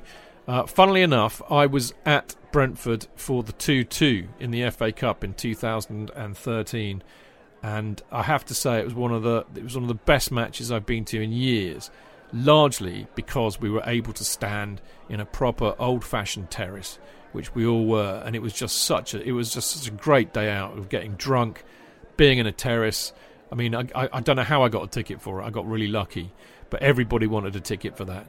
And of course, that was the match where we spent most of the time giving dog's abuse to Rafa Benitez, to the extent where the director of communications came down and talked to the chairman of the Sports Trust to try and get us to shut up, and he looked at him like he was mad and said, "What do you think, really?" And we gave absolute dog's abuse to him. It was just one of the best, and we drank an awful pubs, of course, around the ground, as we loved to do when we used to go down to Griffin Park. Not that we ever got to do that much. So very, very fond memories of the last away trip to Brentford, even though the result was shit for us. And I hope I get to go on Saturday and bring back even better memories. But anyway, you want a prediction out of me? I'm going to say 2-1, Billy, because I can't say anything else. But I wouldn't be surprised if it was a draw, put it that way. All right, chaps. Hopefully, catch up with you again soon. I know we've got Billy on our show on Friday, so I'm looking forward to that. But and good luck for the rest of the season. As I said, a lot of Chelsea supporters have got a massive soft spot for Brentford. We've got a lot of ex-players have played there, like Chopper, of course. I remember that. And and the like. And as I said, I know a lot of kind of former Chelsea fans who've ended up at Brentford. So there's quite a soft, good feeling about Brentford. That's for sure. QPR, nah. But Brentford, you're all right. See you soon. So there you go, Chidge from the Chelsea Fancast, and he's keeping his fingers crossed he's going to get a ticket for Saturday, because it's a very, very, very hot ticket. I've had a lot of Chelsea fans just inquiring not asking to come into our end or anything like that, but just inquiring, how do you get tickets for Brentford? Because I know there's a lot of sort of hospitality and all that lot, which has obviously been very mixed. But even from what I can gather, the hospitality is pretty much sold out. Well, it's not pretty much sold out. It's sold out. It's just one of the hottest tickets in town. So I've heard a lot of Chelsea. I think I'm just going to be drinking in and around Brentford from what I can gather, which is all good. But listen, Chidge, great to have you on the podcast. I'll be on the Chelsea Fancast Friday evening. I think it goes out live, 7:20 or somewhere around about 7:30 on Friday night as well, if you want to check that out. So that was interesting. But Chelsea, I know we need to fear them because they are quite good. But what we're going to do is that we're actually going to find out exactly how much fear we need, because we've got Will, the spreadsheet winker, who's actually been in his lab and he's run down on the figures and the stats on Chelsea. So this is Will, the spreadsheet winker, on Chelsea. Spreadsheet winker, he's a winker, and it does seem good like it pretty well should. Spreadsheet winker, he's a winker, and he's always putting his foot. So let's look at the Chelsea game then. What do we need to know about them? Chelsea are actually only one place ahead of us in the XG table right now, sitting in 7th with an XG differential of 2.8. That's all of their XG created, taken away from all of the XG that their opponents have created. But the reason why they're doing so well in the real table is a strange one. Their defence are either superhumanly good at stopping huge chances go in, or they've been incredibly lucky. They've let in just 3 goals so far this year, but they've conceded 3 times that amount of XG. Especially interesting was their game against Liverpool, where they drew 1-1 despite conceding 5 huge chances in the box and several other medium-sized chances, adding up to 3.35 XG. Either Liverpool strikers were blind that day, or the Chelsea defence was incredibly lucky. Second of all, they're a strange team to quantify when it comes to pressing. In some matches like their 3-0 win against Spurs, they press higher than Bees do, under 8 passes per defensive action. That's how many passes their defence allow the opposition to create in front of them before they lunge in for a challenge. But in others, like the Liverpool game, they sit back to an almost comical degree, ending that game with an average of 39 passes per defensive action. They also averaged more than 20 passes per defensive action in their 1-0 loss to Man City, so they seem to be vastly more effective when they're allowed to press a team high. This will almost certainly be a coaching point for Frank and his team. If you allow Chelsea to press you into difficult situations, they'll make you pay, and it'll be a difficult match. If you can stop that, we'll probably do all right. So there you go, Will, the spreadsheet winker. Will Allsop, excellent work he does for the Bees besotted, because he knows his onions, as they say. And you don't need to be a spreadsheet winker and be sitting in your room to tell us that Chelsea have an excellent attack, scoring 15 from over 12 XG, and they've got an excellent defence. But the way that he says that the defenders have been lucky, actually, because they've had 3 goals conceded from 9 XG, but there's an argument to also say that they're just very good defenders as well, so I don't know, but the interesting thing as well, a lot of people really hate this, the Justice League and everything like that, which is a league which pitches everybody based on XG as opposed to their real position. But the fact that they're only one place above Brentford, I think, is really interesting. I'm going to ask you, Laney and the Allard, would you take that? Do you want to just swap the tables over? Do you want to keep it as it is? I'm more than happy with the table as it is.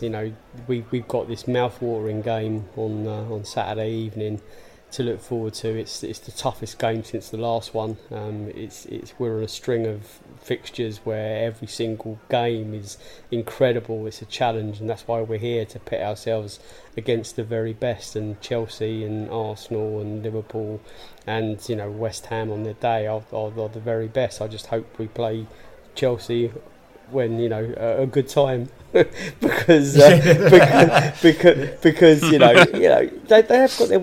have got their deficiencies. They aren't the 10-year-old Barcelona. They're not Man City at their pomp. They're a quality outfit, and we are massive underdogs. But this is where we excel. And anything can happen on Saturday night, and I'm just I want it to be another one of those events rather than a game. And our record so far in the events is good. I can't wait. Yeah, I'm going to say, because this is interesting, okay? Because Listen, if you look at how our season's gone so far, and this again, I'm not disrespecting Wolves, not disrespecting Palace, I'm not disrespecting all these other teams. I'm just looking at it where if you want the Premier League cliches as well, like we first come in with the inverted commas big team, which is Arsenal, and you didn't know where you're going to go. Oh, you get a result against them, and no one really expected us to get a result against them. In retrospect, yes, they said they all did, but up front they didn't do. And then you get the Liverpool game where again, up front, no one expected us to get a result, but we did well against them. But we were also fearing those games as we went in there. Now we've got the Chelsea game again. It's almost like the Chelsea game now to me is like the Liverpool game. When you went to the Liverpool game, you think, oh God, here we go, or Salah, or they're all fantastic. You know what I'm saying? But we're going into that in the same way. However, on the flip side of it, I'm just saying there's things like the way Chelsea, apparently the way, I don't know if it's tactical, but sometimes they press really high, really, really high. And then other times they just sit off them, when they played Liverpool, they were really passive in their pressing, which, potentially can give us an advantage. So again, it is one of those things where, you're playing them on the right day. I mean, the Allard, do we have a chance against Chelsea? I think this may be our toughest game so far. I kind of feel... But we said this for every game so far. But every single game we just... But I think with this one, Chelsea are pretty good at dictating the game themselves, and also they're not afraid to change things up if they have to. I think against Liverpool, because of the way Liverpool play, they give you chances, and to be honest, I think the guy from the Liverpool podcast said that before. He said that we will get chances to get behind them, and we did. Do Chelsea give up as many chances? I don't honestly think they do. I think that they play safer than Liverpool, if that makes sense. But here's a cliche: it's 11 against 11, isn't it? I mean, again, according to the Winkers stats, actually, they do seem to give up more than actually. Yeah, and maybe that comes from me not having watched them really this season. Is that I'm just looking at the number of goals they're letting in, and that ain't many. So maybe there is more to it. Yeah. Defensively, they're very good. Yeah, and that's kind of what I mean. Is that I'm thinking, that since Tuchel come in, they've been a really effective side, a good effective side. Yeah, and they've noticed the difference. I mean, obviously the Lampard, and we know the Lampard from he's a championship manager as far as we're concerned. And again, this is no disrespect for him. We always say this on the podcast, for anybody that we know from the championship, whether or not they're a player or a manager, they remain a championship player and a manager. And it's almost like, we would actually quite like to play against them, because we feel that we can take on any championship team, which might be whether or not it's Leeds United or Wolverhampton Wanderers or Norwich and that, because as far as we're concerned, we're still in that same little kind of championship club, but just playing at sort of Premier League level, if that makes sense. But Tuchel is definitely not a championship manager, Laney. The elephant in the room is just like Romelu Lukaku. If he plays and he plays anywhere near like he's capable of, we've got a job on our hands. If he's injured, doesn't play, or or he gets crocked or whatever, but we do need certain factors to go for us. Thiago Silva on his day, Rudiger. These are colossal defenders, but we are here to pit ourselves against this. And the Man City home defeat Chelsea had, where they really didn't even attack. They got found out against Man City. That was the fairest result of the weekend before last. They have got weaknesses. Let's not get too carried away. On their day, if all of their 11 play to their potential, then they've won the game. But that's not the way it's panning out at the moment, and I think we are going to get chances, and I believe anything's possible. I think what's really important as well for us is that because we got 12 points from 7 games, we're playing with no pressure, and we to be honest, we won't play with pressure until the number of games almost catches up the number of points we've got, or if that ever happens, maybe it won't. But until that happens, we're playing without pressure, and that's a kind of a big thing for me, because it means that mentally the players aren't under that extra element of stress, knowing that if they missed their one chance, that this could put us sort of off the path to safety or whatever. So it gives us we can play with a freedom. We can make adventurous substitutions if we want to, and I think that's really important. And I honestly think so far that's one of the stories of the season is that we're able to play without any pressure. Can you imagine what it's like playing for Norwich at the moment? Yeah. And I was speaking to the Norwich boys as well, actually, from Talk Norwich City today as well, and they just said, they're actually very, very jealous of us and our start to the league. And again, it's a different approach. I mean, I know sort of, Chich was talking about, how much investment they've made and how much investment we've made. But to be honest with you, he's like, we've invested some money, but, it's a case of, and we've said this before, it's a case of how you spend your money. It's not a case of how much you spend your money. I think it's how you spend your money. If you could spend $2 million and get a player that's really, really good value, then, it's about the player. It's not about how much you spend, actually. It's interesting, you were talking about the fairness of the result, actually, just going back to last weekend and then the weekend review, we talk about the fairness of the result and that West Ham game. We actually had a little like I said, we always kind of go around the panel to see how fair they think the game was, and I think Laney, you thought it was a 50% fairness on that one. I said 75. I think 74.8. 74.8. I think I said. That's right.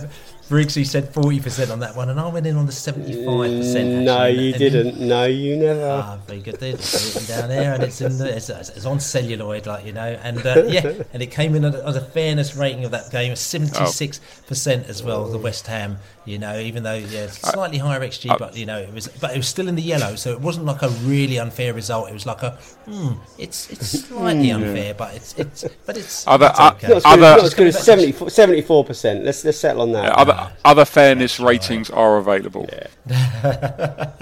That's right. Yeah, we need to. But listen, check out the Sunday review, and on Sunday, like I said to you, it's going to go on a weekend review, which comes out probably Monday morning or maybe late on Sunday evening as well, and we'll be giving a fairness rating on the Chelsea game. But we won't talk about that as yet because we first of all have to look at Chelsea and what they're about.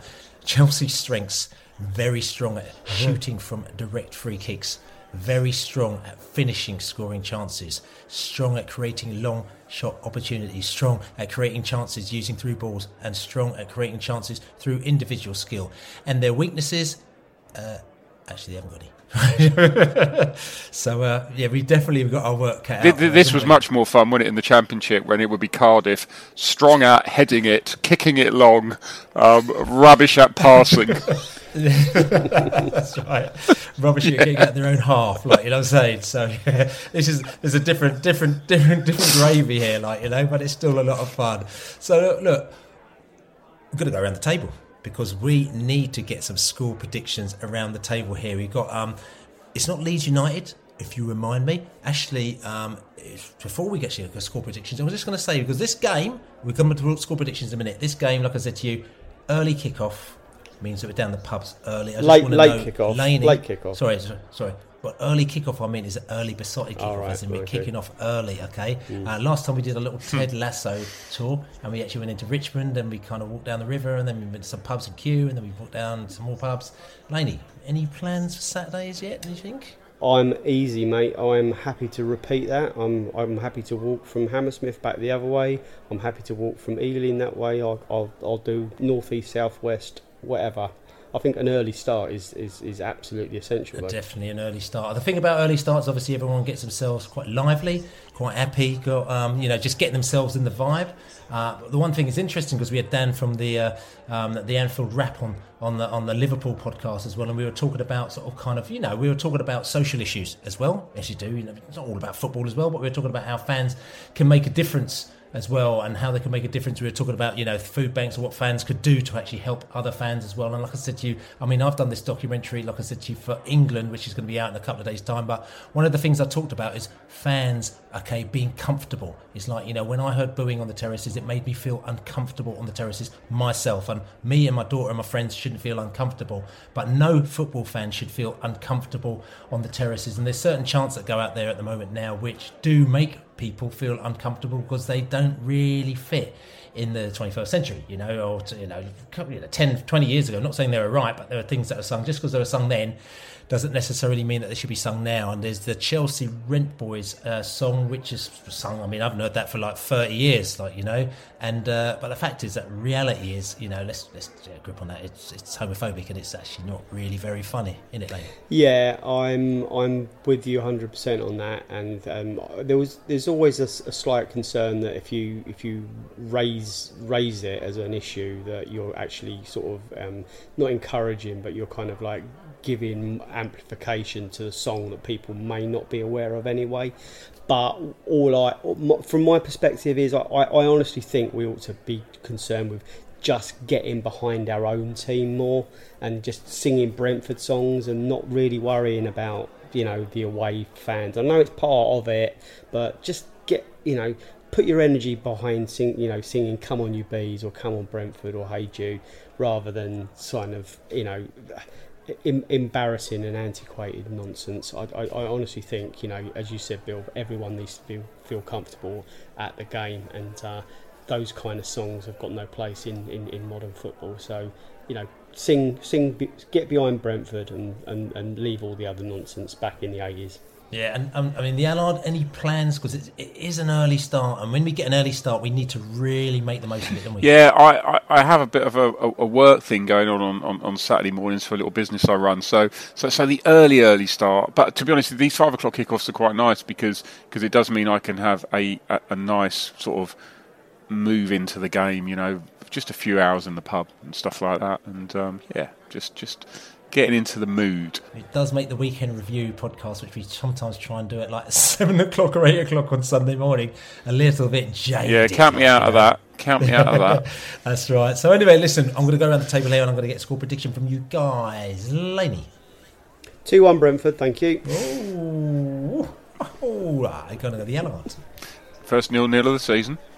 0-0 to the Allard. And for myself, I think I got did I get the West Ham score right? 2-1, was it? I think no, you got that wrong as well. Yeah, I got it wrong. 74%. Like, you know. But anyway, I'm going to go for 1-0 to Brentford as well. Like, you know, a bit of confidence here all around. Like, you know, listen, we might as well because we've got nothing to lose, don't we? But anyway, it's been great chatting to you guys, catching up after the international break. This is the Besotted Pride of West London podcast. Please subscribe to us on all your podcast channels. You can support us on besotted.com/beer. If you want to catch me on the Chelsea Fancast on Friday night, you can check us out on that as well. We'll have buy us a beer. Go on, buy us a beer, Governor. Besotted.com/beer. What else have we got? We've got the Weekend Review Sunday, and we're going to be out Sunday night or Monday morning on that one as well. We've got loads of things going on, Besotted articles, reviews, and all sorts of stuff. So just check us out. But like I said, I'm Billy Grant. I've got Lane in the house.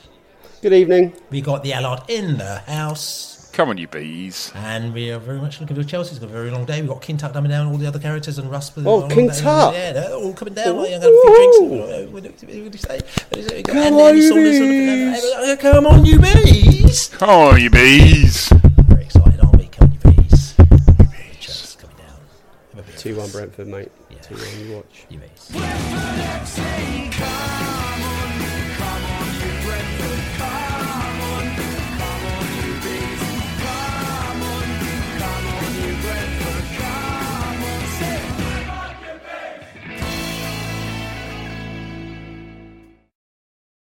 Away days are great, but there's nothing quite like playing at home. The same goes for McDonald's. Maximise your home ground advantage with McDelivery. Order now on the McDonald's app. At participating restaurants, 18 plus serving times, delivery fee and terms apply. See mcdonalds.com. Planning for your next trip? Elevate your travel style with Quince. Quince has all the jet-setting essentials you'll want for your next getaway, like European linen, premium luggage options, buttery soft Italian leather bags, and so much more. And is all priced at 50 to 80% less than similar brands. Plus, Quince only works with factories that use safe and ethical manufacturing practices. Pack your bags with high-quality essentials you'll be wearing for vacations to come with Quince. Go to quince.com/pack for free shipping and 365-day returns. This podcast is proud to be part of the TalkSport Fan Network. TalkSport. Powered by fans.